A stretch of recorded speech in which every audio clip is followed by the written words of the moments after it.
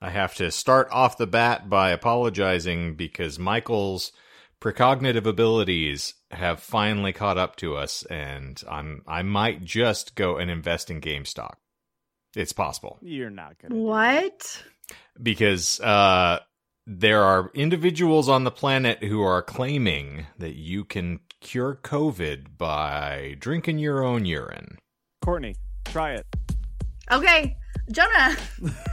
Give me some piss. Piss in my mouth right now. Here we go. Not his pee. The claim is that the Lord provides everything that you need in times of crisis. So if you just, upcycle, as John would say, then you can cure any disease through the love of the Lord. Well, you see, I guess that explains why it hasn't worked.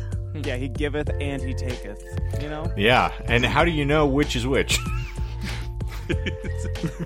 Some of us are gifted with children, and they taketh your balls, and you just... And your money. And then you gotta wear a cone over your neck. Speaking of holy, Righteous Gemstones is still funny. I'm doing a rewatch, and Shane, if you have not watched it, you definitely need to, just for baby Uncle Billy. I need to watch what? Wait, who? Where? You need to watch Righteous Gemstones. Well, you do, and you'll clean it up. But I righteous all my gemstones. That show's so triggering because it's so accurate. So fucking good. Wait, John Goodman? I do love seeing John megachurch? Goodman in a pompadour, yeah. John Goodman is fine, but Goggins is in it and blows Goodman out of the water. Goggins does a lot of blowing, and it has very little to do with the fact that he was transgendered on Sons of Anarchy. But he was, and people try to forget. No, and he was beautiful. The most delightful character on the entirety of that show. That character made me cry. And we're documented here. It's on the record. I do that often, but Goggins put me over the top watching that show. It was brilliant.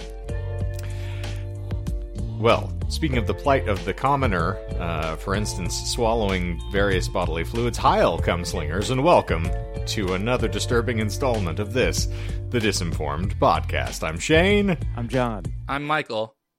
I'm Courtney. And true if big, we are still fairly furry this week, yeah? I haven't even shaved in preparation for this episode. No, I'm just lazy as shit. Scene. Generally unkempt. And yet, you're just exploding all over Twitter these days. Yeah, I try. Michael, can I Look borrow, at you getting a hobby. Can I borrow $45? Michael, do you have a spare $45 that I can have? Nope. All tapped out. Not anymore. Little did we know, stepdaughter's the goddamn Loch Ness Monster!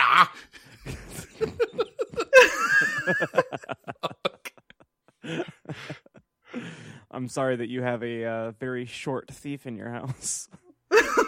Did she at least buy something good with the $45? I don't remember. It was probably some stupid shit for a mobile game, like 100 V-Bucks or something. I don't know what the kids do nowadays. I was going to say, don't you besmirch Destiny like that, John? I was going to say, joke's on you. She probably downloaded Bet MGM and she's doing she plays sports betting. Yeah. That's why she needed her mom's birth date so she could put in that she's over 21. It makes all the sense now. This goes all the way to the top. She probably has several $100,000 from just random bets that she has, and it's like No. I thought she was following her prospective uncle and buying crypto.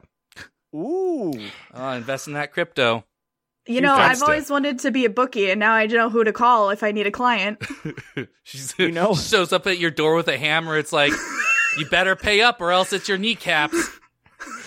She's in prime position to get them, too. Have we already compared your stepdaughter to the little toddler in the Will Ferrell sketch?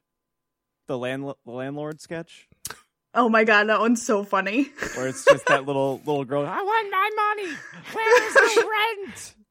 She's slightly older than 2, but, close enough. She'd still do that, though. Yeah. Yeah. And Courtney, don't lie. We know you're a bookie. I follow your Goodreads profile. I know what you're up to. Fair enough. Okay, well, let's just leave that dead on the floor there. Exactly where it belongs. Much like the content of this show. Michael likes to have clean cuts. He does. Yeah. Easy. It's a perfect I'm about segue. to start. I just picked up these scissors, so give me a second.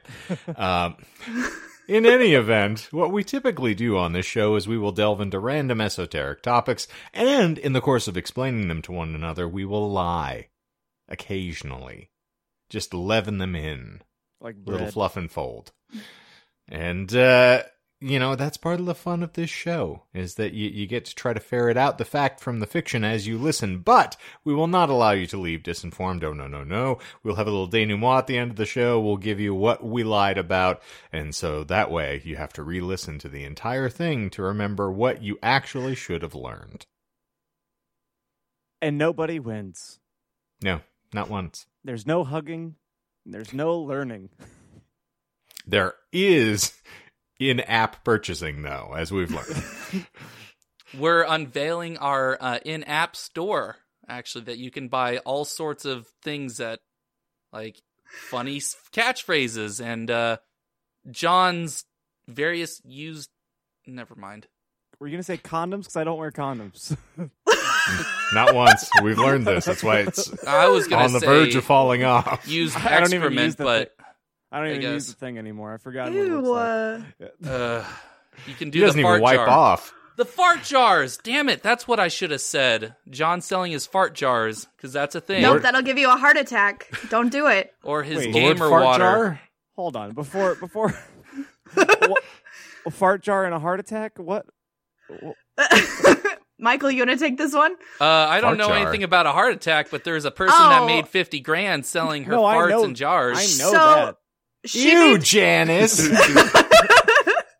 she made over $200,000 selling. It was 50 jars of farts a week, and it gave her like heart palpitations, and she went into the emergency room for possible heart attack, so she had to stop. Firstly, how does one trap a butterfly? Secondly, homegirl must have racked up like pleasure on credit over at Taco Bell, because you gotta really consume a significant amount of calories in order to get that much exhaust. I guess we're just feeling chatty. You just reminded me of something that I did that was questionable today that I wanted to talk to Courtney about. But I Okay. figured that- Heyo. I have the final thing on my list, though, not to Sorry, before you sorry, get yeah, too yeah, far yeah. ahead, Go, because go. third and finally, why are we doing it doggy style? All those questions and more will be answered in today's episode. But John, Where go she's ahead. got that sort of a gas gun pointed at you. That's dangerous territory. I don't know what's happening. Anyway, John, No, please so continue. you were speaking of gas, and I was thinking about how every day you can gamble with your life and parts of your body if you choose to. And that I was at QT, and I saw that they had taquitos. And Oh, yeah, they're delicious. I'm a sucker for them, but again, it's a gamble. Gas station food, anything on a roller, it's not a good play. But they had a limited flavor. Oh, And I wanted Go to on. ask Courtney to describe what a Kung Pao chicken taquito would be like. Because I tried it so that you guys didn't have to, and it was fine, but it was almost offensively flavored. I feel like that would taste like internalized racism and cultural appropriation. Yeah. MSG?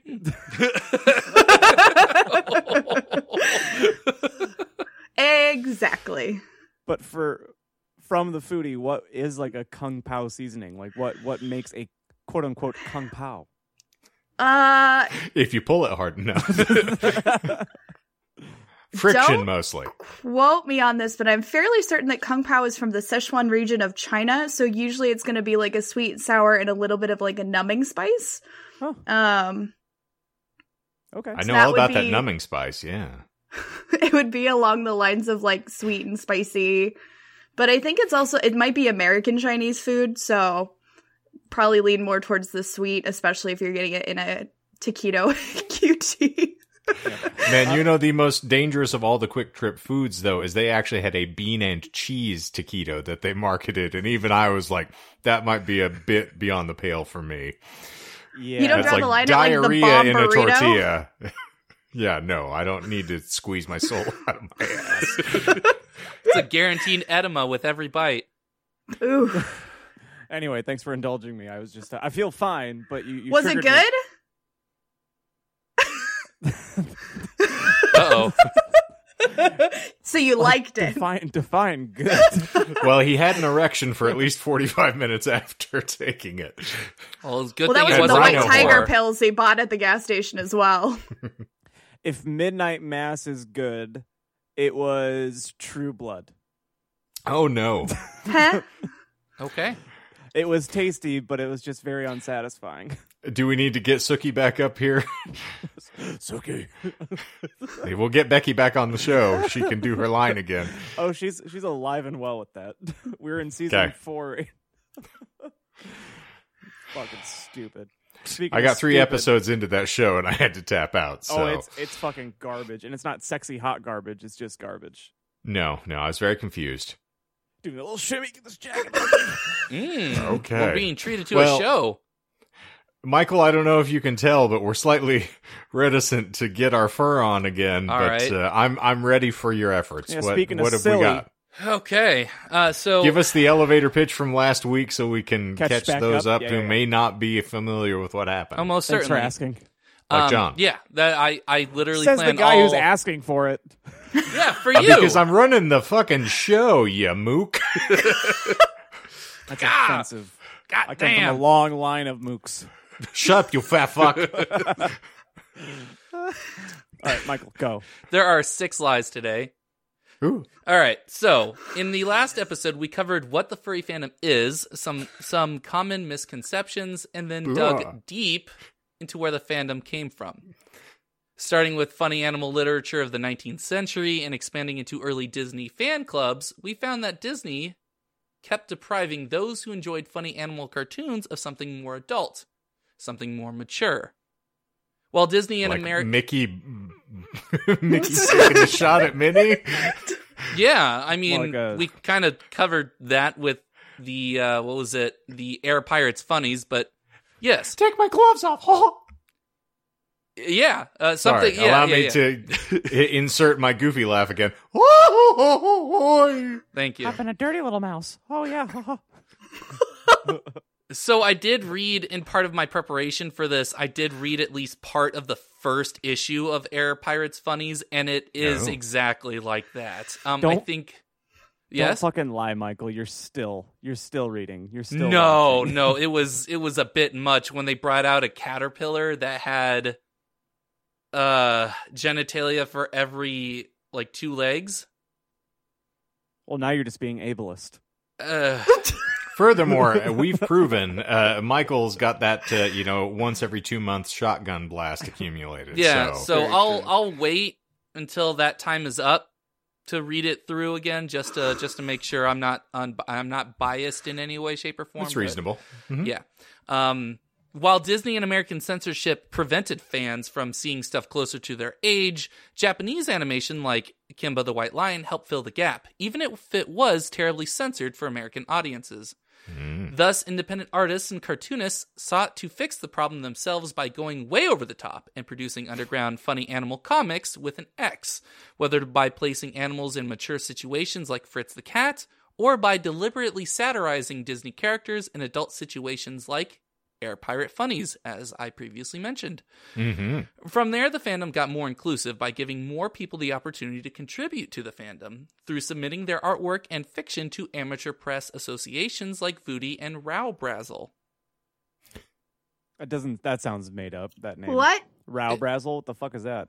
He talked about it last week. Yeah, Come on. yeah. You were paying There's attention. not even lies. I This wasn't. is He this is- stumbled over it 7 times. Yeah. I mean, for fuck's sake. I'm just trying something new, so that's actually probably what it sounds like, not like rah rah rah rah rah rah rah, as I probably pronounced it Oh, last I time. remember that now. Yeah, see, Oh. see, exactly, yeah. Yeah. Listen, can you acknowledge on air that you're taking my advice after having litmus tested that? So we tested last week where I don't stare at their faces while I'm trying to read, and magically I have a lot better pronunciation.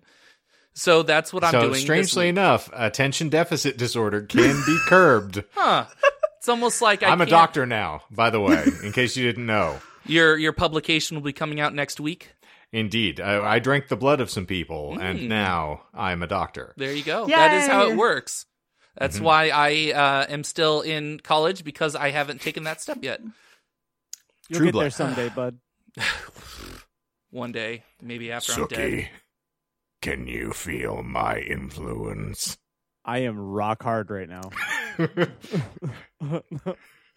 Like taquito hard? Oh, no, harder. He's teriyaki hard right now. I am gas station taquito hard right now. He's going to put that pow into that chicken. Did you do like pick it up with the tongs and kind of flop it around to make sure it was really crispy? No, he just went full in with his dick. No, that thing was hard enough you could break out of Shawshank Prison with it. I can feel it poking inside of my stomach right now. You're supposed to chew it, not swallow it whole. Not where he comes from. Fair enough. What's that something dick stuck in toaster? Instructions unclear. Stuck dick in toaster. Choaster. Choaster? Choaster. It's like a chode and a toaster.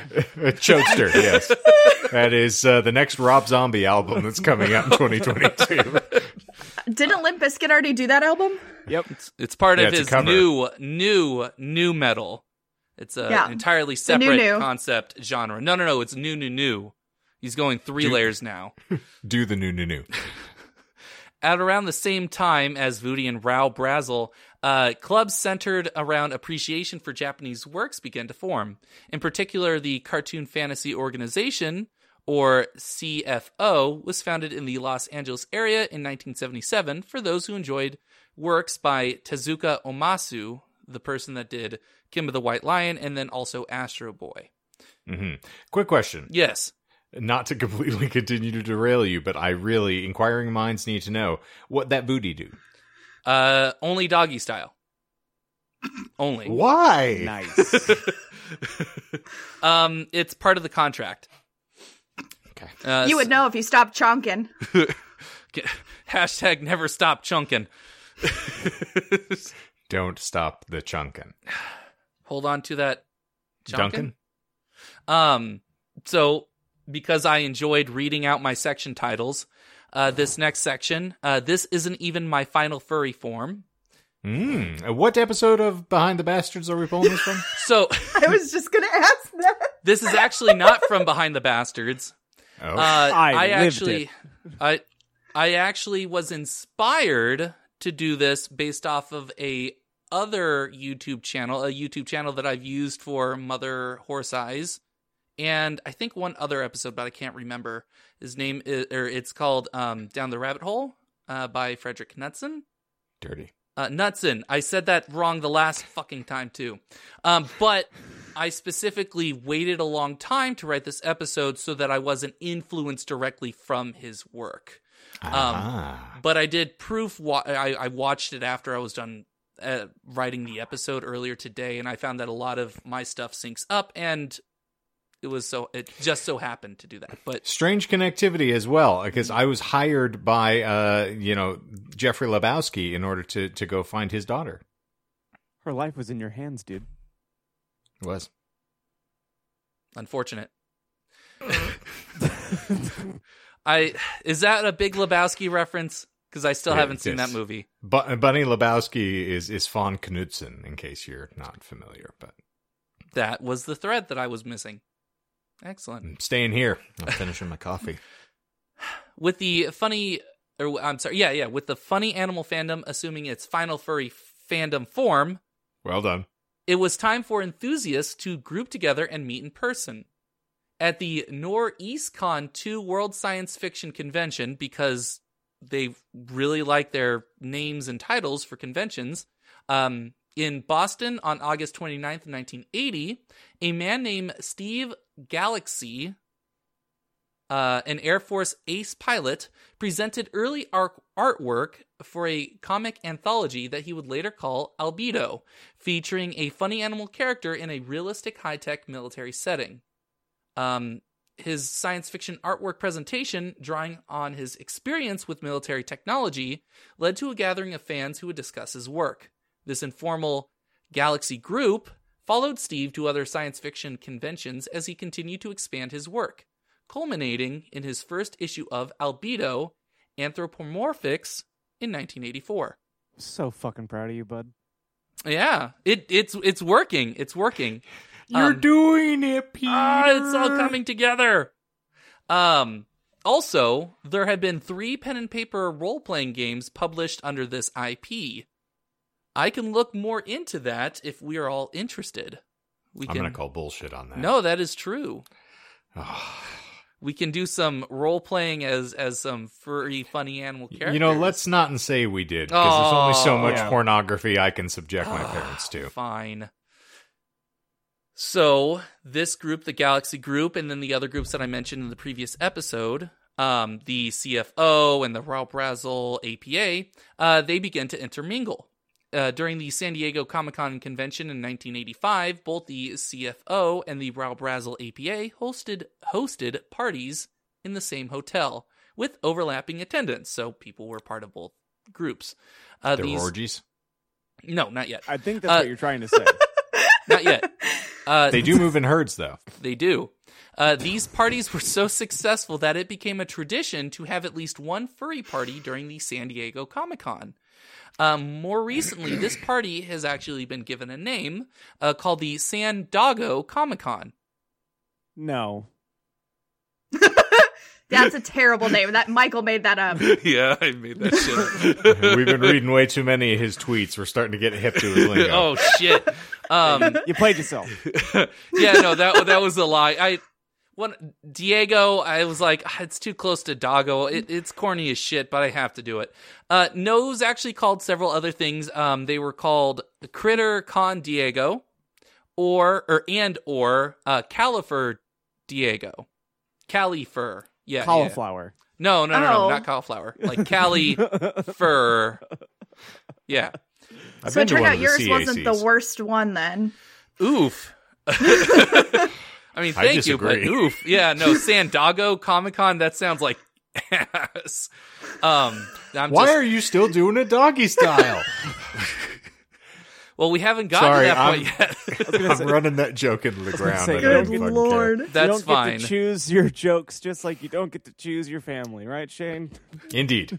When they present themselves, you do it doggy. As long as it isn't chunking, it's fine. Is he presenting himself to me? Why are they presenting? If you scratch the small of their back, they just arch that way. You can't help it. Oh, they're in heat. That same year at WesterCon Science Fiction Convention in Sacramento, California, Mark Merlino, one of the founders of the CFO, and others hosted a room party, naming it the Prancing Skilltear Party, after the name of Merlino's house, who would frequently host other furries at his residence. Also, just FYI, a Skilltear is an intelligent weasel of Mark Merlino's design.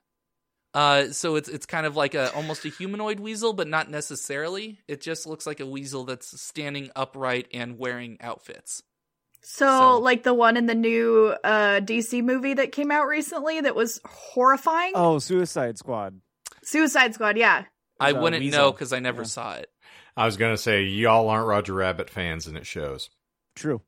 I'm trying to think. I don't know. Was there a weasel in Who Framed Roger Rabbit? There was the gang that Christopher Lloyd... yeah, you're right. Yeah, the gangsters, the OGs, all that stuff. Yeah, okay.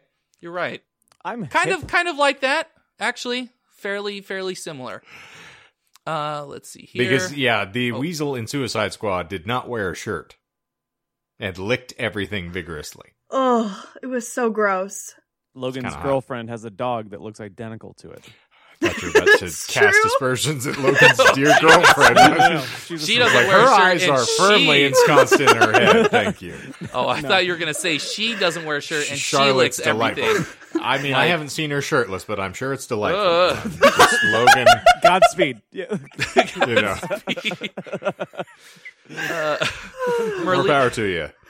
Merlino's Prancing Skilltear is the first furry commune founded in Orange County in September 1983, when Merlino and several others had moved in.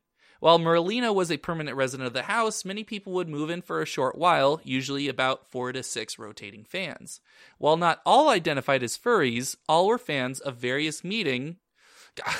You waved and I glanced over and I said meeting instead of media. No, it's oscillating.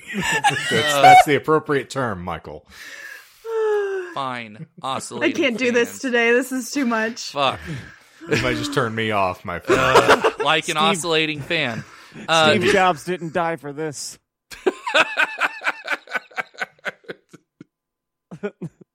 While not all identified as furries, all were fans of various media like science fiction, comics, anime, Doctor Who, and other similar works. Additionally, the Prancing Skilter was the headquarters for Conference and later Califer.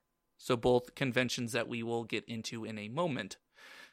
Anyway, the furry animal movie Animal Olympics, created by a Steven Lisberger, I think that's how you pronounce his last name, the creator of the film Tron, was shown at this WesterCon party along with some Warner Brothers short cartoons.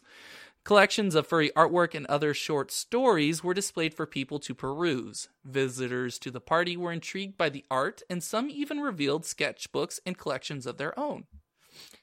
The party was so successful that the following 1986 WesterCon in San Diego was the first to be openly called a furry party. Mark Merlino began to host similar events at conventions all over California. After several more years of successful parties, Merlino and company felt it was time to step it up and hosted a prototype convention for furry fans. Conference Zero was hosted at the Holiday Inn Bristol Plaza in Costa Mesa, California, from January 21st to the 22nd in 1889, with a total... 1889? Why did I say that? I keep looking at you guys Is that a lie? I keep looking at you guys to gauge reactions, and I keep losing my spot. Okay. Don't care about us. We can entertain ourselves here. Yeah. I sure We've hope proven so. nothing, if not that. So it was that misspoke? 1989. All right. Yes. That's 1989. Like January the worst 21st. lie ever. Yeah. That... My God. We broke out the covered wagons, we fought off some invading hordes, and then we had ourselves a furry convention. But not before the dysentery got us. It's because most of the attendees were actual fucking animals. Let's see. Yeah, so it was hosted January 21st to the 22nd, 1989. Boom. With a total of 65 attendees. Despite the low numbers, it was considered a success, and a special note was made regarding 2 attendees who dressed up as anthropomorphic animals, one in leather fetish gear and the other using a furry tail butt plug of their own design. Lies. Which one? I'm going butt plug first, but you've gone to great lengths to tell us that we're not to fetishize these folks. So I doubt the progenitors of the movement would have been fetishistic. So the butt plug is a lie. Yeah. But the leather fetish gear was not. They actually have video from that convention, and the person was wearing leather fetish gear, not a full gimp suit. Okay. All right, but they also had a tail and a head, an animal head. Can I petition for merch for us as well that says the butthole is or the butt plug is a lie? That's reasonable. And also, this gives us the answer to the age-old question that, in fact, young men, there is a place you can go. Yeah, there was no mention of a furry butt plug. I didn't want to bite. I'm sorry. I mean, it's popular today. Let's not get too far afield there. But yes, it happens a lot. You're most certainly right. That's why I threw that in there. But yes, there were 2 people out of the 65 that did have very early ideas of fursuiting. Mm-hmm. The first real furry convention, because the previous one was a prototype, Conference 1 was held at the same Holiday Inn from January 26th to the 28th, 1990. Attendance doubled to 130 that year. Every subsequent year, attendance increased until 1998's Conference 9, with over 1,200 in attendance. You know what happened that broke that one up, though? I actually do, and we'll be covering that soon. Oh, the Undertaker throwing mankind off the top of Hell in a Cell? Mm-hmm. Yeah. That actually happened in that Holiday Inn. Okay. Yeah. I said stop the damn match. It really Man has a was family. my only... He had a family, not anymore. In 1990 down, wasn't it? It was, all the way through the announce table. Mm-hmm. In fact, it knocked his butt plug out. I think it did more than that. Tail and all. I think it knocked it back in. No, it actually, the butt plug was sticking out of his nostril by the time he had made it to the ground. It was terrible. It went through Horrible a to journey, see. a terrible, terrible journey. In 1993, the term fursuit was coined for the fursuit mailing list for those who wish to create full-body anthropomorphic animal costumes. And later, conferences held fursuit contests and dances. Other furry conventions that sprung up during the 90s was 1994's Furtasticon, later named Conference East in 1995, even though it wasn't connected in any way with Conference. That's an important point to make for later on. Okay. 1992 saw the first British furry convention, named the Great British Fur Con in Surrey, England.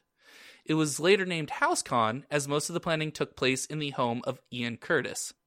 Bullshit on Great British Fur Con. I wanted to give a couple of funny... I appreciate it. I like it. That's great. Yeah.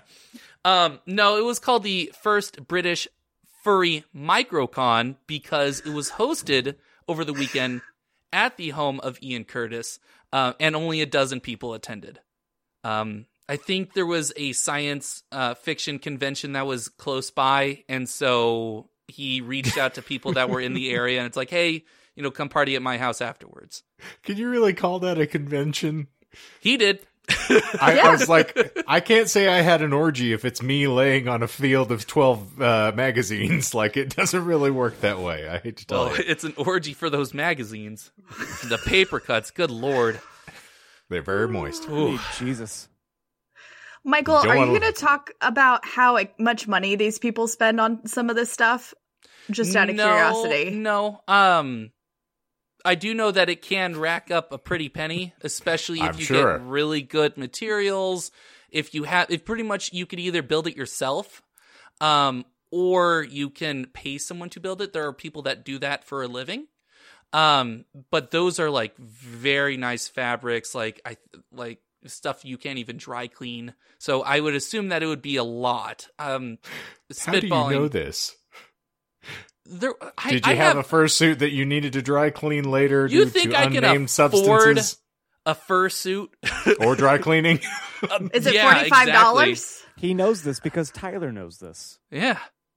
No, that probably came up over the course of how many sources do I have now? 807. 54 sources. Holy crap. Yeah, I'm quite proud of this topic.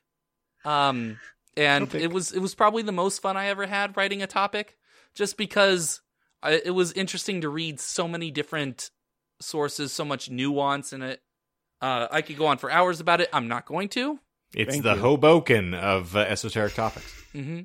No, I think Heavy Water is the Hoboken of esoteric topics. But you've never been happier to perform a podcast. Oh, well, that's different. I was more talking about being happy to die.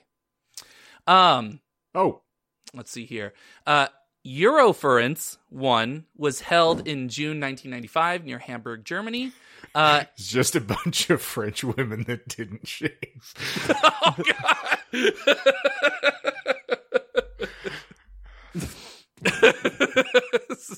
That's where you live.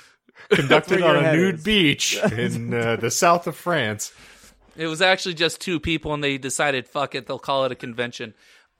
Why were they doing it doggy style? Well, at the nude beach, you could do whatever you want. Except for, no. Yeah, only doggy style. Only doggy style. Well, in keeping with the French spirit, he was about to come, and he's like, I give up. He waved the wrong white flag. One of the largest current furry conventions in the United States, Anthrocon, got its start in Albany, New York in July 1997.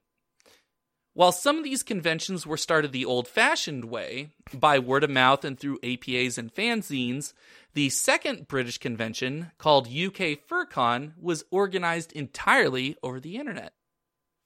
And that goes into my next section. It's a bird, it's a plane, it's the early internet. I think you just killed Shane. I give up. Much like a Frenchman on a nude beach, I can't continue. He's waving the wrong white flag. That's right. The furry fandom was one of the first groups to utilize the internet to communicate with each other. Uh-huh.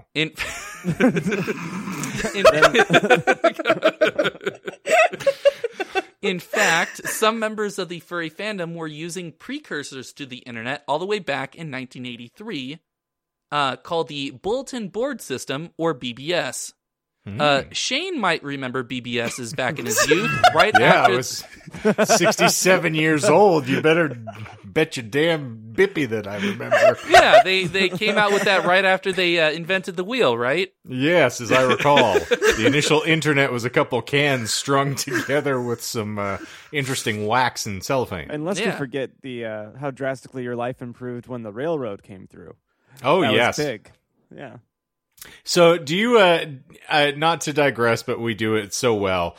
Have you ever watched the Rainmaker, the John Grisham book that was converted to a film? It's got Matt Damon as the lead. Nope. Really fantastic. But so he's a law student who's trying to become an attorney. Danny DeVito is kind of his mentor, which is delightful. It's an exquisitely done film. But at one point, he's helping a woman draft up a will. And she's talking about how she doesn't want to leave anything to the children. She just wants to leave everything to this, nice pastor of a super church that she saw on the television because he's, such a good man and he's doing it all for God. But he's like, are you sure you don't want to leave anything for your children? Because some of these folks are a bit unscrupulous. And she's like, oh, no. I'm not going to leave them nothing. They don't have no respect. Cut. And that phrase, every single time we hit one of these impasses, is the first thing that springs to mind. Every time I look at Michael's face, it's just cut.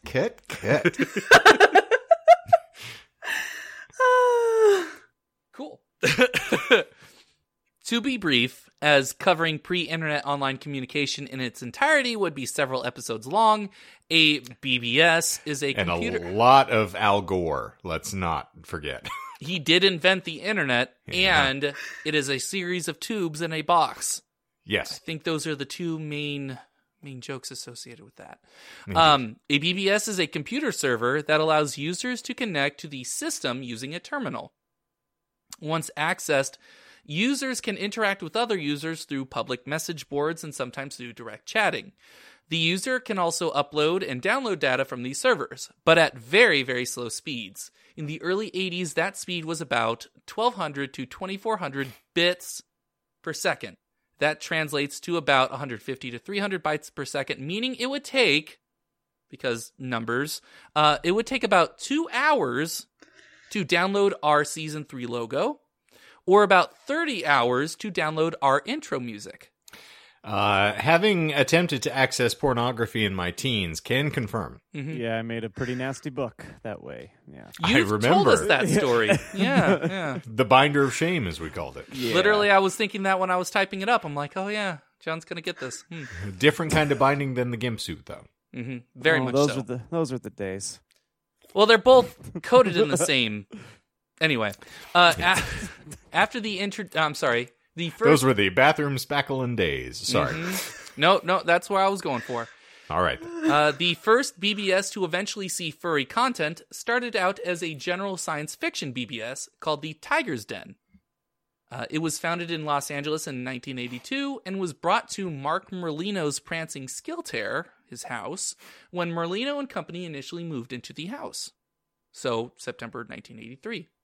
After the introduction of the first furry storyboard, The Puma's Room, by Ken Sample, another big name in the furry fandom at the time, in early 1983, it began to attract more furry participants than non-furries.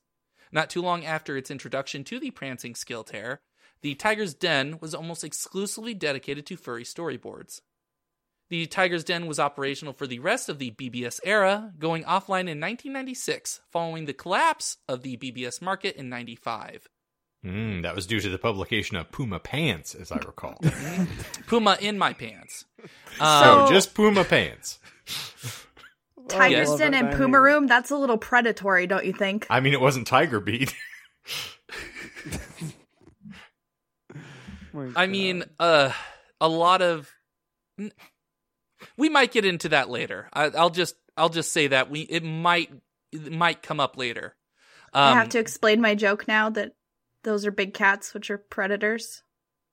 No, that actually was what I was going to get into, so never mind. He was going to mansplain I it. killed that joke! Anyway, with the rise of the internet as we know today, which is what contributed to the fall of the BBS era, the furry fandom transitioned away from BBSs to an even better acronym, MUCs, or MUDs, depending on who you talk to. MUCs. M-U-K, I'm sorry, I can't spell. M-U-C-K. I am so smart. I am so smart. S-M-R-T. I mean S-M-A-R-T. Which leads into my next section. Man, I just mucked all over the screen. Yeah. Well, if you do, you'll clean it up. I better. And I intend to. Otherwise, it'll crust. A muck is a online role-playing game that is usually text-based and accessible, not accessible, accessible. You will spit Is tasty LaCroix. Yeah, it's fucking fancy-ass, bougie-ass LaCroix. I was about to get real upset. No, I was Mikey about to LaCroix. blackberry your ass. Oh, God. Well, let's see. Assess it, please. Usually You're the county text-based assessor. and accessible through Telnet, an application to access and interact with the internet. Let's see here. It is, like I said, text-based, which means it does not have a graphic user interface, so it is like old-fashioned computers, where everything you have to type in everything through command lines. And no gaping. And no gaping. No GUIs. Preferably no gaping. Yeah. Mhm. Yeah, if you can help it.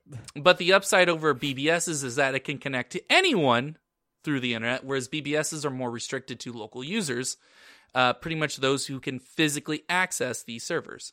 Because BBS stands for Big Bathroom Spackle, as we've learned. Yes. What the acronym MUC stands for is disputed, but several possible expansions are multi-user created kingdom, multi-user chat kingdom, multi-user chat room keeper, and multi-user construction kit. They all sound wrong to me. Well, one of them is. I mean, naturally, you enlists, but I wasn't going to wildly flail. But go ahead. The kingdom one. No, that one, both of them are true. It was the chat room keeper. I originally wanted to call it client, but with a K. But I knew that would be too obvious.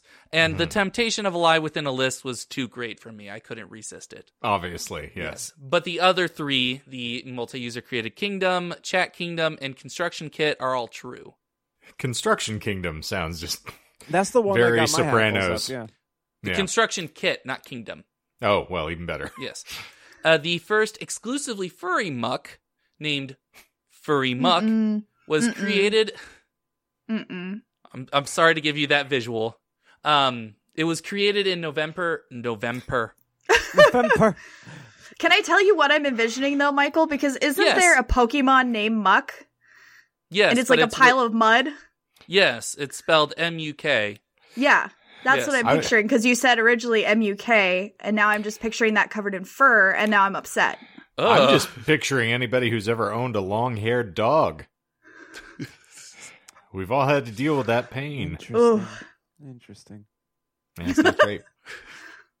So, Furry Muck was created in November 1990 by... Still no. Still no. Not I'm not going to repeat the name. It was created in November 1990 by several furries living at the Furry Home at Squirrel Hill, a furry commune started by Carnegie Mellon students. No. Yes, Carnegie Mellon. That's a university. She takes your in university Pittsburgh. and raises you a no. It was created by these furries living in Pittsburgh, Pennsylvania. It eventually moved into the Bay Area in late 92 as the students who run the muck found jobs in Silicon Valley. It was users on Furry Muck. No. Yeah, I thought you were going to say that. I was trying to interrupt. It was users on this muck who organized the UK FurCon entirely online, as I mentioned earlier. In fact, it occurred over the same weekend as HouseCon 4, because it's not just enough to have one microcon, he had to keep having them. Leading to accusations that UK FurCon was trying to hijack fans from HouseCon. It was later agreed upon that these events coincided completely by accident, as there was a lack of communication between furries on this muck and non-internet furry fans. This miscommunication is important because it shows that the fandom had grown large enough that not all furries were aware of and know of each other. It also highlights the differences between those in the furry fandom. Some interact primarily online, whereas others still use the amateur press associations and other types of analog media. And some back alleyways. Mostly back alleyways, word of mouth. Mm-hmm. Yeah, doggy style. Mm-hmm. Regardless of how it is done, or go doggy style, furry fans enjoyed meeting up at the rapidly growing furry conventions to share their artwork, to roleplay, and to just have a good time. However, it started to become clear that some furry fans' definition of fun was getting a bit out of hand. Grrr. And then, John might appreciate this section title. It's all about the he said, she said bullshit. I do appreciate it. Thank you. Mm-hmm. Pronounced da butt. I also like tennis. It's all about the he said, she said da butt. And he also likes She tennis. said da butt. Yeah, it's debit. Yeah. Oh, okay.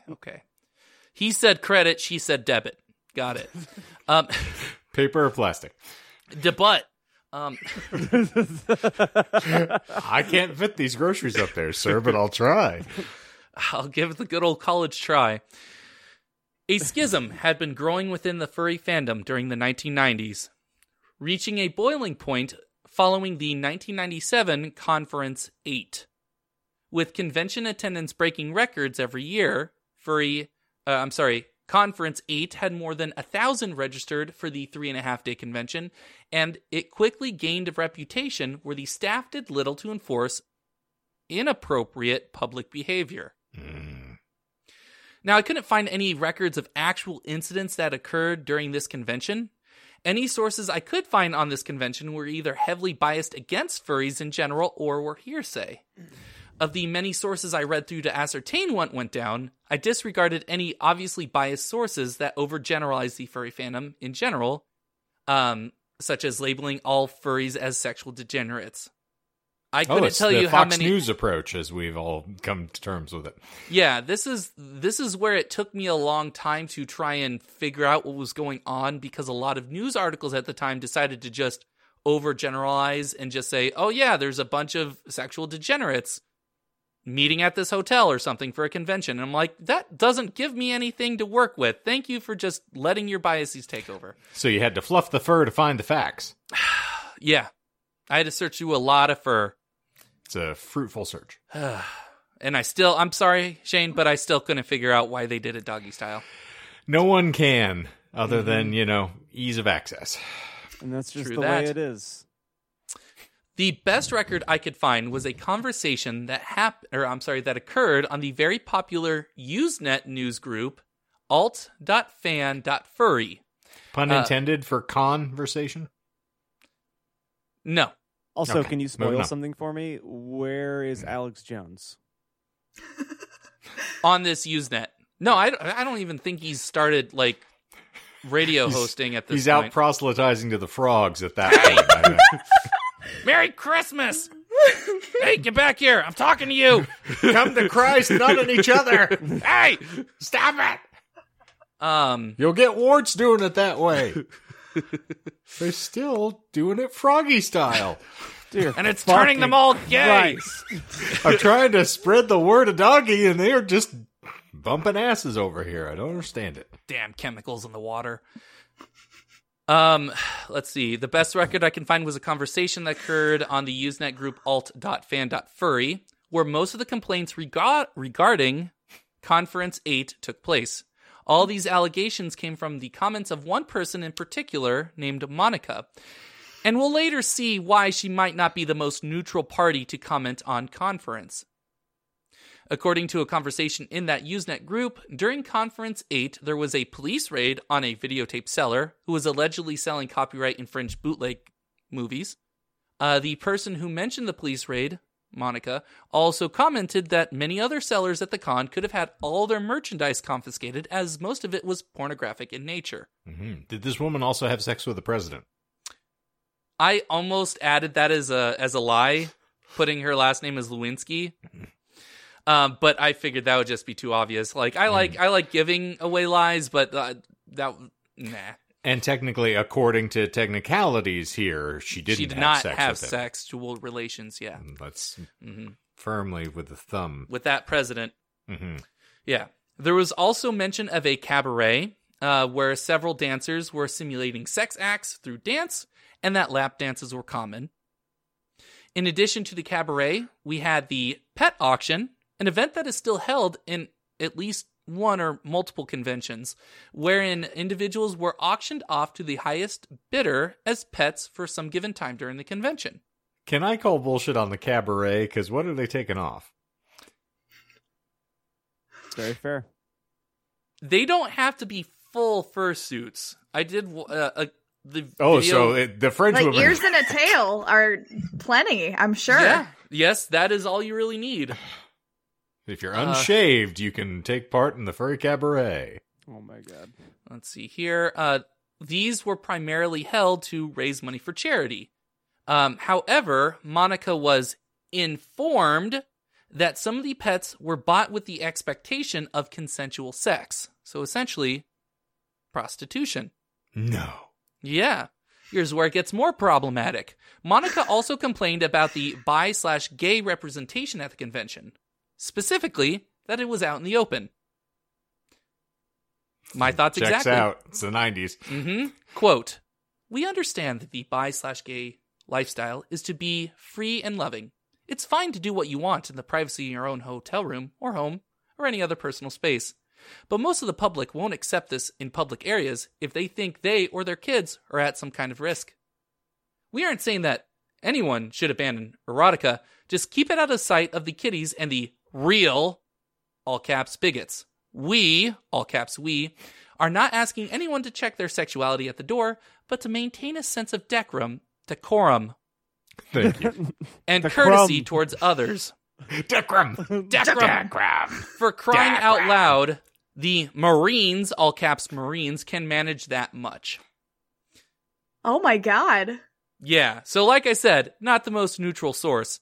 Most of the subsequent discussion revolved around attempting to verify said allegations, particularly the police raid, and the amount of erotica visible to non-convention attendees. There was also discussion from Monica mentioning an article from the souvenir booklet that was passed out at the convention. Quote, "One article was about furry music, and the author wrote down his ideas for good Furry, because she spelled furry with one R, music. Some made me feel like a non-person. He was citing 9 Inch Nails, their infamous furry song, where the leader declares his desire to fuck you like an animal. Then the writer stated, he also wants to feel you from the inside, which only makes sense if the animal he is thinking of is male. Excuse me? What is he saying? Did someone miss their anatomy class? Or has he even seen a woman in the buff? I'm starting to feel very non-represented. Except when I see all the pinup art at the art show." Represented? I misrepresented. I'm sorry. That was my bad. It was your enthusiasm that carried you away there. I got excited by the non-representation. Is she claiming that you...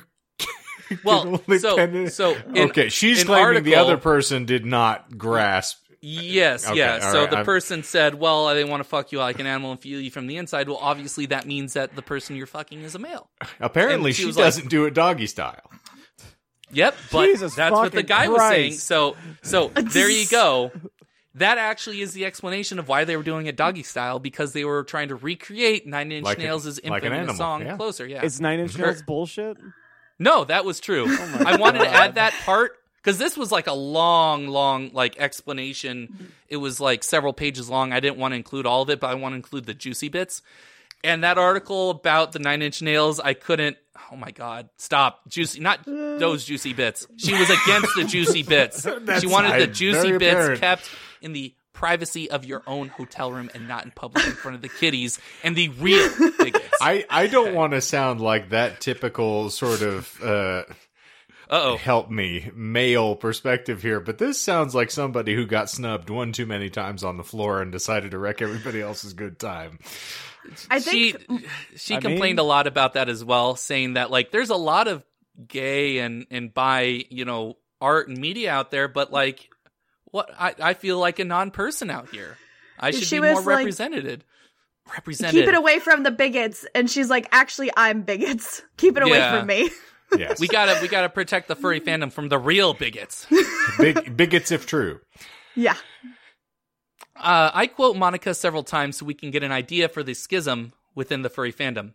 Here we have fans wishing to censor aspects of the furry fandom they don't agree with, trying to make a fandom that has always been repressed by those outside of it into a fandom equally repressed from the inside as well. Because apparently I just feel like having all of my sections be musical references. I fell into a burning ring of fur. Might want to speak to a physician. Yikes. As I mentioned, this division had been growing for years, accelerated by the more popular conventions like Conference. It finally boiled over in 1998 with the founding of the Burned Furs by Squee Rat and Eric Blumrich. Squee! Squaw! Squaw! According to their mission statement, Anthropomorphic's fandom is being overrun by sexually dysfunctional, socially stunted, and creatively bankrupt hacks and pervs. Hey! We have names. Who was the group composed of, you may ask? In the words of Squee... God, I got so excited about Squee. Squee! Squee! In the words of Squee Rat, it was, quote, furs who have spoken up against fandom perversion and been burned at the stake for it. That is why it's Burned Furs. Mm-hmm. Squee Rat had a lot to say concerning fandom perversion. In fact, in leading up to the founding of the Burned Furs, Squee had written a sort of manifesto, which has since been called This Sordid Little Business, or... Easy squeezy. No. It's a pun. The Third Reich Manifesto. That's bullshit. No, that's true. That's what detractors call her manifesto. I felt it encompassed not just the burn fur mentality, but the mentality of those outside the fandom itself. I won't read it here, but if y'all would like, I can read it in an After Dark. I'm good. God. It gets pretty spicy. I'm good. Referring to different subcultures within the fandom and shitting on them all. There's talk of plushophiles, lifestylers, spirit animals, and a most interesting rant on veganism. The Third Reich Manifesto, as I like to call it, is a fairly apt depiction of what I found to be the beliefs of the Burned Fur movement. The group was often accused of wanting to impose some sort of anti-sexual vision on the rest of the fandom, despite many members of the organization being creators of furry erotica, with various members of the group being intolerant of gays, Christian furs, obscure fetishes, and or erotic artwork. Christian furs? Yes, Christian furs are exactly what you're thinking of. Yeah, they're furries that identify as Christian. There are a lot of subcultures that are similar to this, such as the furry Jews and Muslim furs subcultures. Their words, not mine. Their titles, not mine. Essentially, if you can think of a political or religious affiliation, then there is a furry subculture of it. The best... like furry Republicans? Incredulous. Yeah. They're called conferatives. I looked it up. No. Yes. Oh, yeah, no. and they're part of the Confederate Union. kind of not really speaking of, the best example I can think of are the Nazi furs. No. A furry community that, according to WikiFur, quote, harbors an interest in World War II era social/political paramilitary Germany. So they all dress up as German shepherds?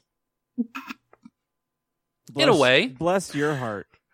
We'll go with that. We'll go with that. I will say that their armband rough. isn't the swastika. It's actually a, I think. Is it a postica? No, That's it's a paw. Persepolis. It's a paw. Yeah. All the color scheme is still there, but it's a paw instead of a swastika. I'm not going to let Michael stomp out your bit.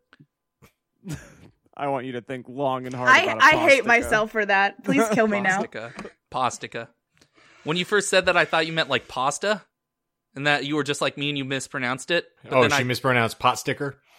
Yeah, it actually is a pot sticker in the armband instead. Chinese.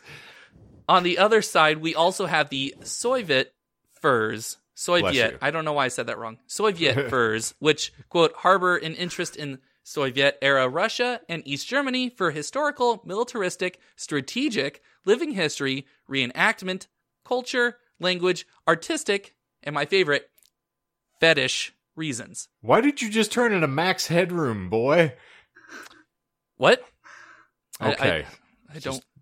Outdated reference. Moving on. Okay. Hell, there is even a group called the Cult of Furs, a group of furries who bond over being part of one or more religious cults.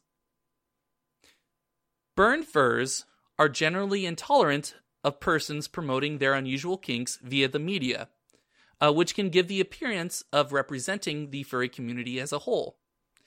In my opinion, this is more of an indictment on the media than those subcultures.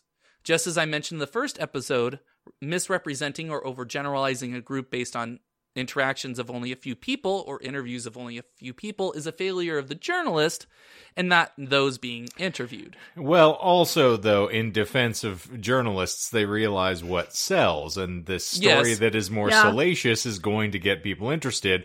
You cannot have a feel-good story, pun not intended, about folks in fur who just love and support one another. No one's going to give a fuck.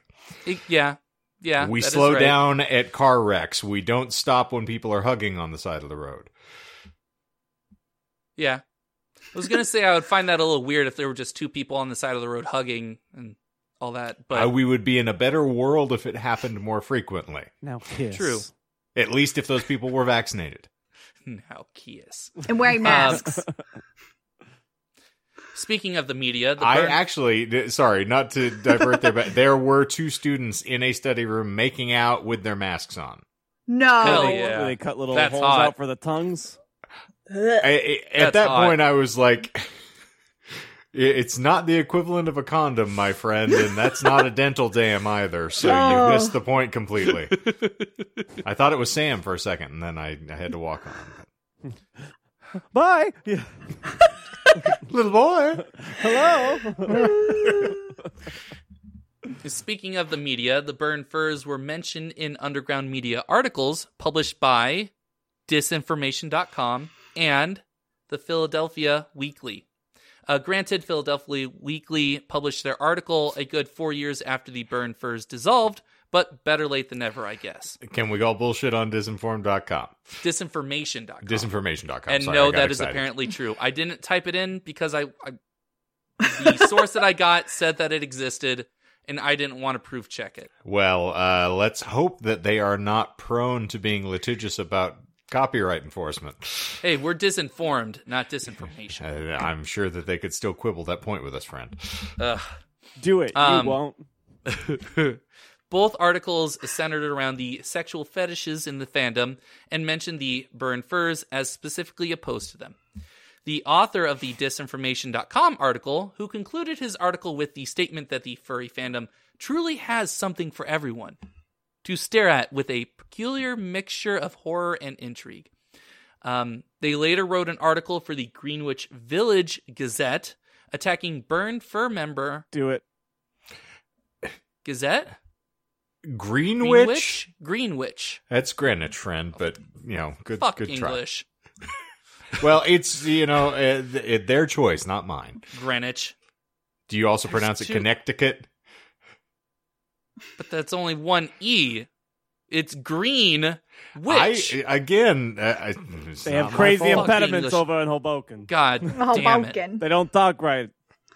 Hoboken. Maybe the other one's talking right. You don't know. Fuck you. And anyway. Shut up, you fat fuck. This author wrote another article for that paper, attacking a specific Burn Fur member, Scott Malcolmson, who I only added to this because he was apparently running for governor of Arizona in the year 2000 under the Reform Party. Scott Malcolmson, isn't that a character in South Park? I have no idea. He has diabetes.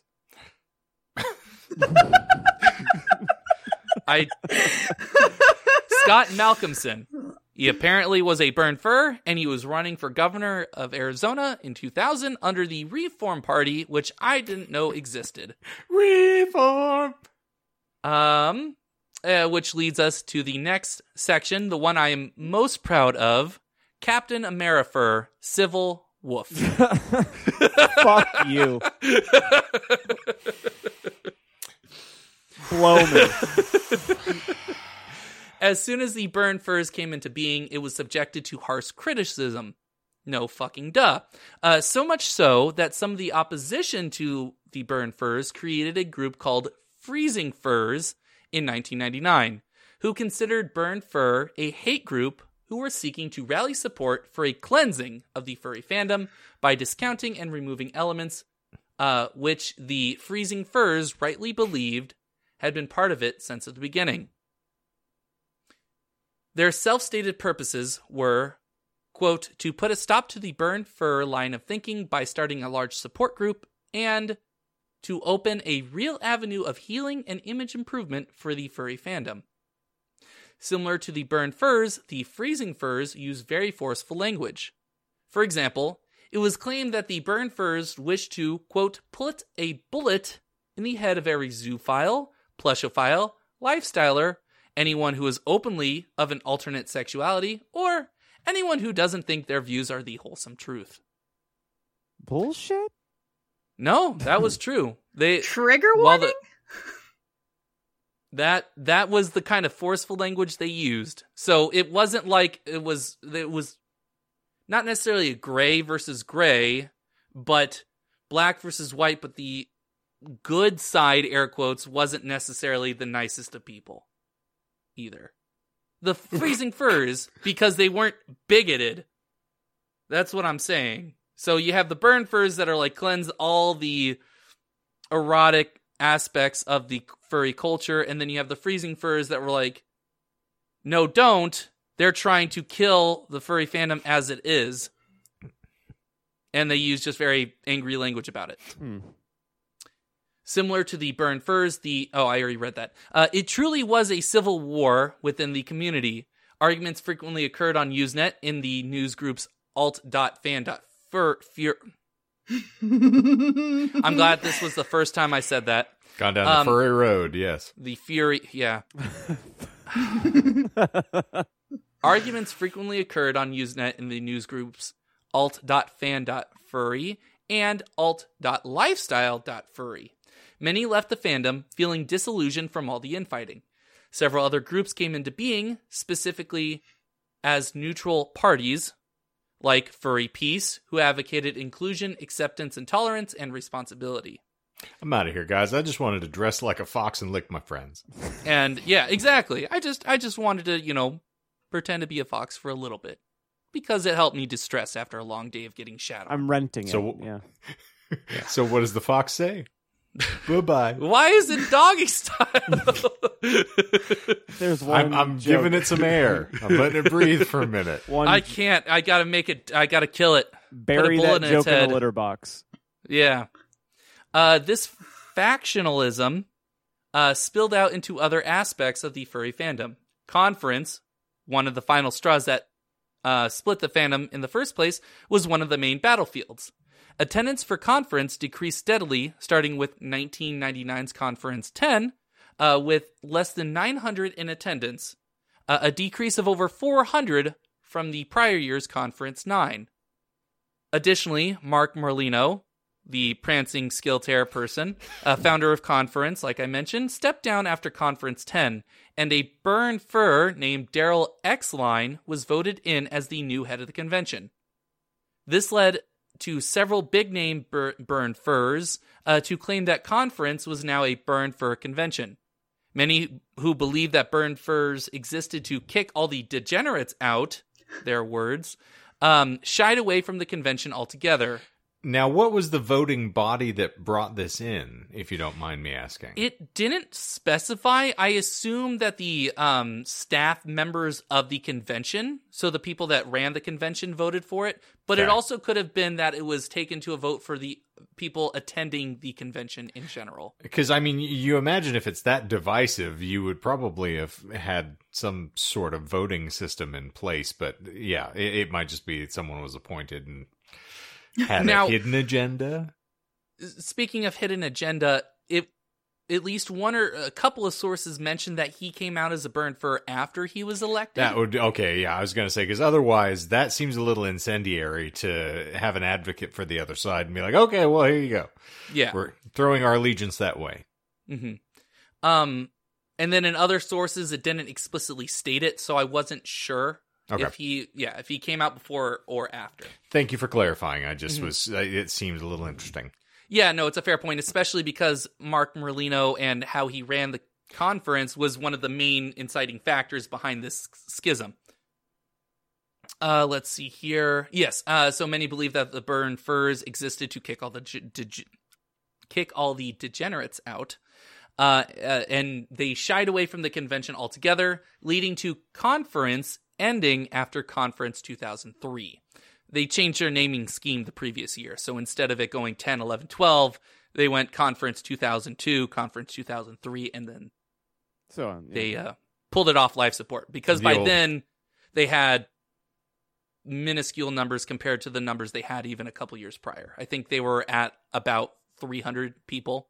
So significantly less. And with these events, were they all ages, or was there only a certain age group that was allowed? So there were sections that were 21 and over. But the cabaret. Yeah. But in general, as far as I'm aware, it could be of all ages. There's actually subcultures within the furry fandom, specifically the gray muzzles, which are furries that are on the older side. Mainly, I would assume that these furries are ones that were at the start of the furry fandom, or maybe they joined later on, but that is a subculture within the furry fandom. Yeah, so it wasn't necessarily, they didn't give demographics, but I would say that there was no age restriction, except for obviously the pornographic materials were secluded off. Let's see here. Now you're probably wondering who won the Civil War. Yeah, Michael, who won the Civil War? The answer is neither. The Freezing Furs disbanded in late 1990, and the Burn Furs faded into history by around 2001. Many people on both sides leaving the furry fandom altogether. However, to end on a good note regarding the Civil War and its effects on the fandom, mainstream media coverage of furries began to turn more positive, focusing more on the publicly accessible fursuit parades and less on the erotic material being sold behind convention doors. Granted, it wasn't completely, feel-good positive. It was more like, look at these people dressing up in fursuits. But I would say that that's definitely an improvement over, look at all these people that are dressing in fursuits and fucking each other. So, Michael, I'd take that as a win. Children's show. I hope not. This is not made for children, YouTube. You see sort of this divide currently with a lot of things like fan fusion and current cons that occur, whether you have folks that wear some rather scintillating cosplay, and we can get into a discussion about objectification and things like that, but I'm sure there are plenty of parents who do not want to take their children to these events. They're there because they want them to look at comics or they're interested in things, and then you have women walking around with some stuff that's just practically painted on them. it's an interesting divide that still exists that folks are trying to reconcile, and not necessarily always in a peaceable fashion. Yeah, and that's also one of the main reasons why I think that neither side won the Civil War. Because there were a lot of people that ended up leaving the fandom altogether, in part because of the massive infighting, but also because the fact that there was still this pornographic subcurrent within the fandom. I would assume, I would say that most likely, and this is me just spitballing here, that there were more safeguards to prevent the more lewd content getting out. But you do make a good point. I don't know if conventions or furry conventions in particular have dress code. I would say that based off of my recollection of the Fan Fusion, that there are dress codes specifically for cosplay. So I would gather that there were also dress codes for furry conventions, but when those were put in place, I don't know. I was going to say also, I'm sure that was not on the bleeding edge, particularly if you have a place that has a bloody cabaret. I'm sure they're not particularly concerned about whether folks are squeamish about nudity or touching, etc. Initially from the onset. Yeah, and especially if it is within the convention and not out in public, then that's when you have that more private-esque, expectation. Where, okay, the only people that are in here are physically purchasing these tickets, so they know, or at least have a general idea of what they're getting into, or as opposed to a passerby that just sees a bunch of people in fursuits grinding on each other for a bunch of people cheering. That's or even better, sees a bunch of people in costume and goes, "Oh, this would be fun," and walks in and goes, "Oh, oh, oh, oh, oh." Why are those guys spitting into a bucket? Oh, God. Hey, Michael, give me all your O's. I want those clips. Okay. That one, too. And that one. Additionally, the restriction and repression of LGBTQ plus members within the fandom died away and was replaced with acceptance. Leading to more and more LGBTQ plus to join the fandom, which is why the fandom has such a high representation to this day. Now, the last section, I couldn't think of anything creative, so I just wrote "the end?" ? With the increasing I did it fucking again. The increasing accessibility of the internet and the rapidly increasing number of furry conventions in the 2000s and 2010s, the furry fandom increasingly became more decentralized, with various websites springing up, catering to specific interests of furries within the fandom, and not to the furry fandom as a whole. DeviantArt is one such example, if you guys know of that website, where individual artists can display their furry art for all to see, and then accept commissions from furries particularly interested in their work. While conventions... I'm sorry? My brain just got broken because, when your friend... we're a pretty diverse group of friends as far as our interests. We all meet in the middle rather well. But, there's, fringes of, your personality or hobbies where it's just oh, yeah, they do X and X thing. You just don't process it. A gal that I worked with, and I even lived with her for, 2 years, her and her boyfriend, I think she was a furry. Nice. At least casually, in the context of she did have a DeviantArt profile, and I remember that she was actually making money on the side because people would commission her to draw their characters as well. Or they had to me from the outside, it just seemed like she was just really into faux D&D shit. But yeah, if that's what it takes, then I think my friend is a furry. And we also know that you've been with a woman in a catsuit.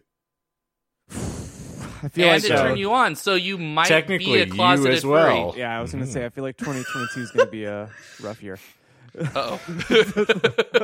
He's gonna turn on his camera, join in the call, and he's just gonna be in a full body fursuit. Yeah, what this reminds me of is I think I'm gonna steal Michael's bit here and say that we are possibly going to have to sequelize a prior episode and call it Catsuit Boogie 2 Electric Boogaloo. If I ever find that woman in the wild, I'll be like, "Hey, I'm married. I'm not interested at all. I need to interview you. Can you?" Did you come on our podcast? And then promptly, you came on me already, but... and then promptly leave because I don't want you to have my address. But well, actually, no. We assume we can do it this way. What the fuck am I thinking about? What am I Bring thinking? your butt plugs. Yeah. She can tell where you live just based off of the door and the painting and the fact that, well, you're covering your outside, so we can't see outside today. And this is going to crack John up because he's the only one who's going to get it. But I'm curious to know if you still just woke up like this. Boo. While conventions are still an important fixture in the fandom, they don't play the centralized role that they had in the 90s and 2000s. This fandom is a perfect example of a community where people can pick and choose what parts of the fandom to enjoy and experience, which I think is it's a perfect example. That's how fandom should be. Not that when you join a fandom, you have to engage with everything and every facet of it, and that if you don't, you should be excluded in some way, shape, or form, but it should be something that you enjoy, that you can engage with however you feel. Indeed. You can love somebody and not want to touch their dick. Exactly. True. Now, this isn't to say that the furry fandom is all sunshine and rainbows. There are plenty of situations where an old stereotypes would flare up, and the furry fandom would be drugged through the mud again. I was debating adding another section on the failure of Rainforest 2015, and yes, I said that correctly. Rainforest. But I feel like that might make for a separate standalone episode if there's enough interest in it later on. I don't want to do a part 3. We don't want to be dragged back into the muck again. You can say that again. But here is where I will end my coverage of the extremely convoluted history of the furry fandom. Woo! Yeah. I thought you had one more sentence based on how you said that. No, here. we were right all here. waiting. Yeah. I was like, I thought there was a paragraph about to happen, but Nope. Here's This is where I the will end. Much like your sex life, we don't know when this is over. Where does it begin? over when Where I does it say end? oh Jesus, I'm not crying yet, so I think it's ongoing. the Michael story. Dr. Michael praised you on the interwebs this week for your previous week's efforts, and I think this week was infinitely more entertaining. So I agree. kudos and well done. What do we you. miss? Oh, no stabs, John? I was going to say, any stabs? I know John just wants to know the answers and not have to try for it, but... Yeah, it was no good when they gave you the books in school that had the answers in the back. You know, it just ruined the whole thing for me. You're like, Well- spoilers! I want to have a stab that the butt plug is in fact real. No, I No, already the said butt it plug was is a lie. It's always a lie. The butt plug is always a lie. Never believe the butt plug. It's a fake promise. It's just a disappointment. Any actual stabs instead of the butt plug? It's a little hard to swallow. Well, yeah, it's a butt plug. Well, It's not a mouth doctor, plug. I slipped and fell when I got out of the shower. I really don't know how that happened. So the butt plug went all the way in. I need assistance. There's also an eel up there, just in case you needed to know. Do androids dream Of electric eels? of electric butt plugs? Oh, that would have been a better title. Damn Do it. androids dream of electric eels? No stabs. So no actual stabs. Okay, cool. All right. Flow my tears, the Feger said. So the first lie, I mentioned a man named Steve Galaxy. I think that's how I pronounce his last name. I said that he was an Air Force Ace pilot. He wasn't an Air Force Ace pilot. He was in the Air Force, but he was a technical artist, which explains why he was able to draw these military technical equipment. So you're saying if he Tanks, was what a have you. pilot, he couldn't draw? Yeah. Oh, okay. Pilots can't draw. Yeah. They can fly. Oh. Yeah. Like an eagle? To the To the sea? See, yeah. Well, when they do, the time keeps Wow. on slipping. All I'm going to say is Slipping. he's pretty fly for a white guy. Then you got the San Diego Comic-Con. You got the furry butt plug. You got the great Furdish. Allegedly. You got that butt plug. Yeah, let's. You got the Great British Fur Con. Let's see here. You got the multi-user chat room keeper. You almost got them all. Almost got them all. If it wasn't for you and your pesky butt plugs. Butt plugs. Gotta catch them all. And the dog, do. Damn Digimon. They prefer Do to be you called actually have to furries. catch all the Digimon No. as well? What's Digimon? What do you do with the Digimon? They are the champions. Cry. That's They're what I the- know about the Digimons. They're digital monsters. And their They're digital album monsters. for their first movie is banging. Is one of them your No, stepchild? she's not one of the Digi-destined. Fuck. Oh, she's as of right now. She's a digital monster. She can purchase anything she wants. Not in this economy. So, yeah, that was the last lie. Okay. Yeet. Yeet, So I skirt. mentioned Yeet. I mentioned a subculture called the Cult of Furs, where it was a group of furries that are from various religious cults. That was a lie. The Nazi furs and the Soviet furs, all true. There's no group. That is what I What? called bullshit No, you on, didn't. though, Michael. When? He did. I was like, they can't be religious furs That was are true. ridiculous. I was like, there's no way. And you're like, that's what the fuck is the Cult of I Furs, thought you were Michael? talking about the Christian furs. You called bullshit like way before I mentioned the Cult of Furs. Because you're like, Christian You're the furs? Aren't they the same thing? I get, okay, alright, that's fine, I guess. Fine. I mean, technically, you're right. I didn't call it when you called it, but then you basically did the same thing later. Alright, fine. That counts then. I know. I will take that. I didn't get it. I'm just very confused. I don't consider Michael. cults to be fucking religions. I'm sorry, that's my own bias. I consider most religions Well, to be yeah, cults. I mean, so, all squares are parallelograms, but not all parallelograms are squares. Well, you would know. Because I am one, a parallelogram. Also, Sorry. Oh, go ahead, No, Michael, sorry. the Cult of Furs was a lie. That's all I was going to say. I was trying to look up, as I've been doing for the past couple of weeks, like random shit. So I was looking up the Digimon, like to find their taglines, and it didn't really pull up anything but a slogan generator. And the first one's, if you can't beat Digimon, join Digimon. Step into the Digimon. You can't top a Digimon. Not with that attitude. There's first Why is love, it doggy and there's style? Digimon love. Why is it Digimon style?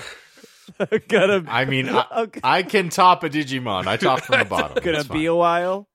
Grab a Digimon.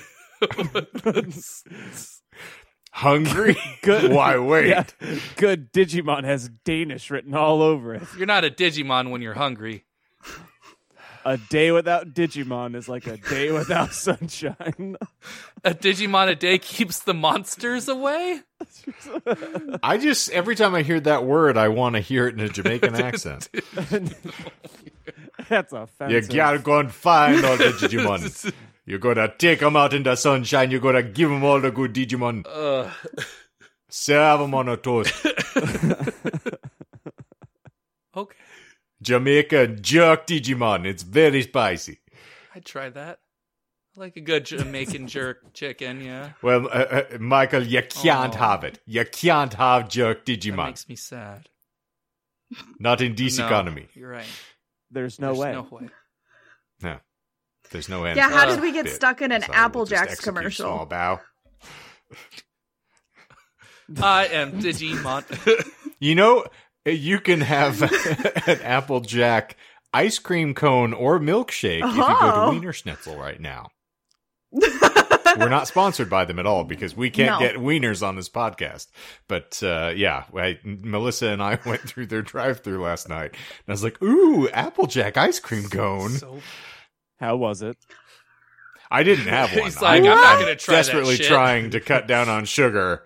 Oh, trust me, I wanted it, but need it. I'm trying to make better decisions Touch in my your life. body.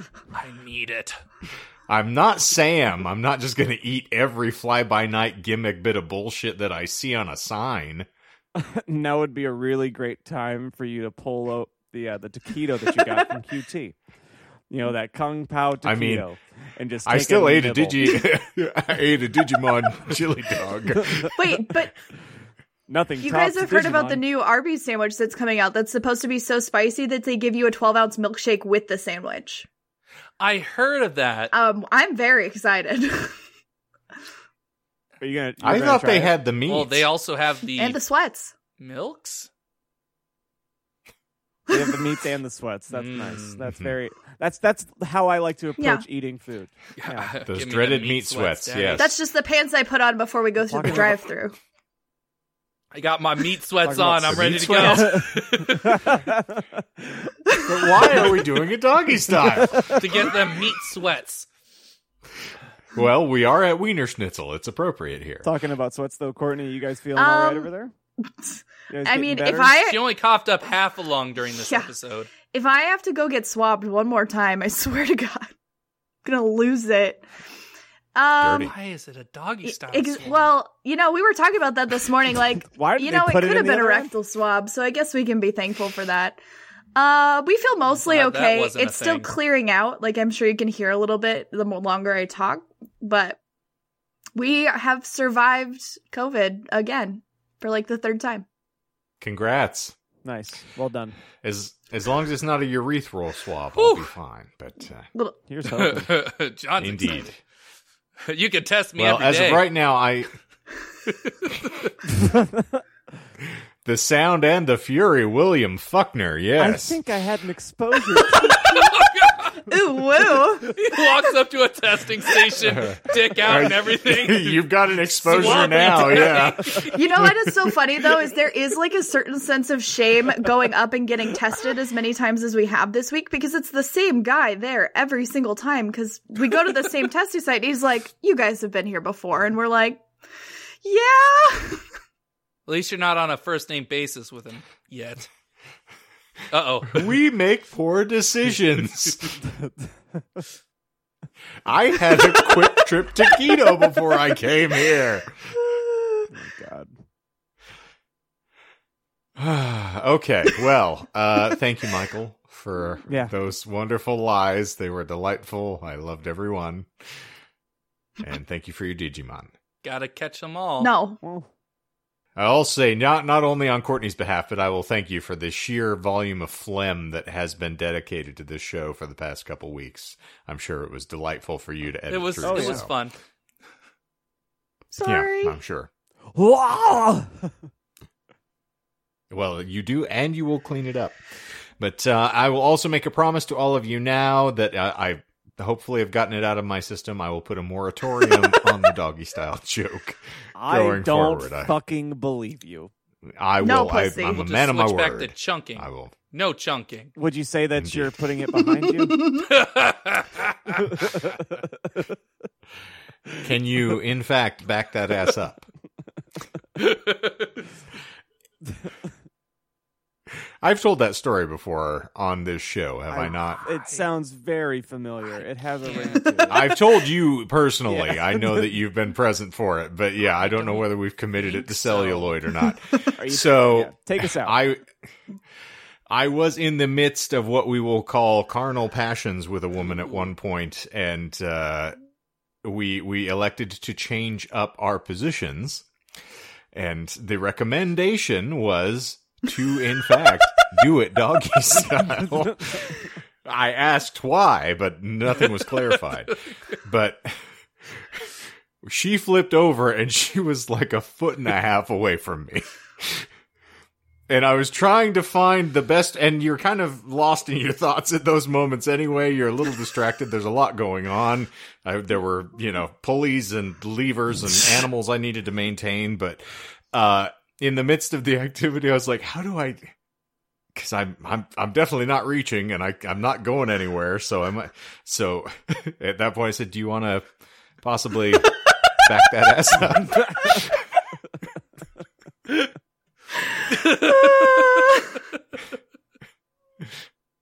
We had a slight cessation of the activity from that point forward. Much laughter was had, merriment and joy ensued. And then right back to the sadness. And then she got hit by a car on her way home and never heard from her again. Crushed her on impact. She was gone. Yeah, no, I was with this person for a while, and I never lived that down. It was routinely, anytime anybody ever said back that ass up, she'd like slow turn, look at me, and I'm like, fuck, I know. And that's why Shane doesn't go to hip-hop shows anymore. Yeah. It was the most Caucasian way to say that phrase, too. It wasn't like, I was like, do you want to possibly back that ass up?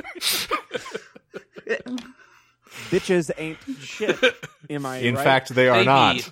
They currently are tripping. I ball so hard, motherfuckers want to find me. But first...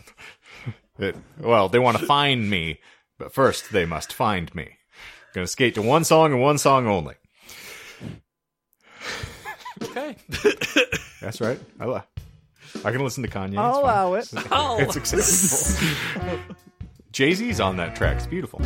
Anyway, ladies and germaphobes, as always, we're delighted to have you here, doggy style or no. And we hope that you've enjoyed every position available to you, including fur or not furred, frozen, flash fried, or burnt to a crisp. But naturally, you can find us on all your preferred podcast platforms. If you're not subscribed already, what's wrong with you? It's 2022. We can't deal with commitment issues at this point. There's too much shit going on. So just dive in. Press the button.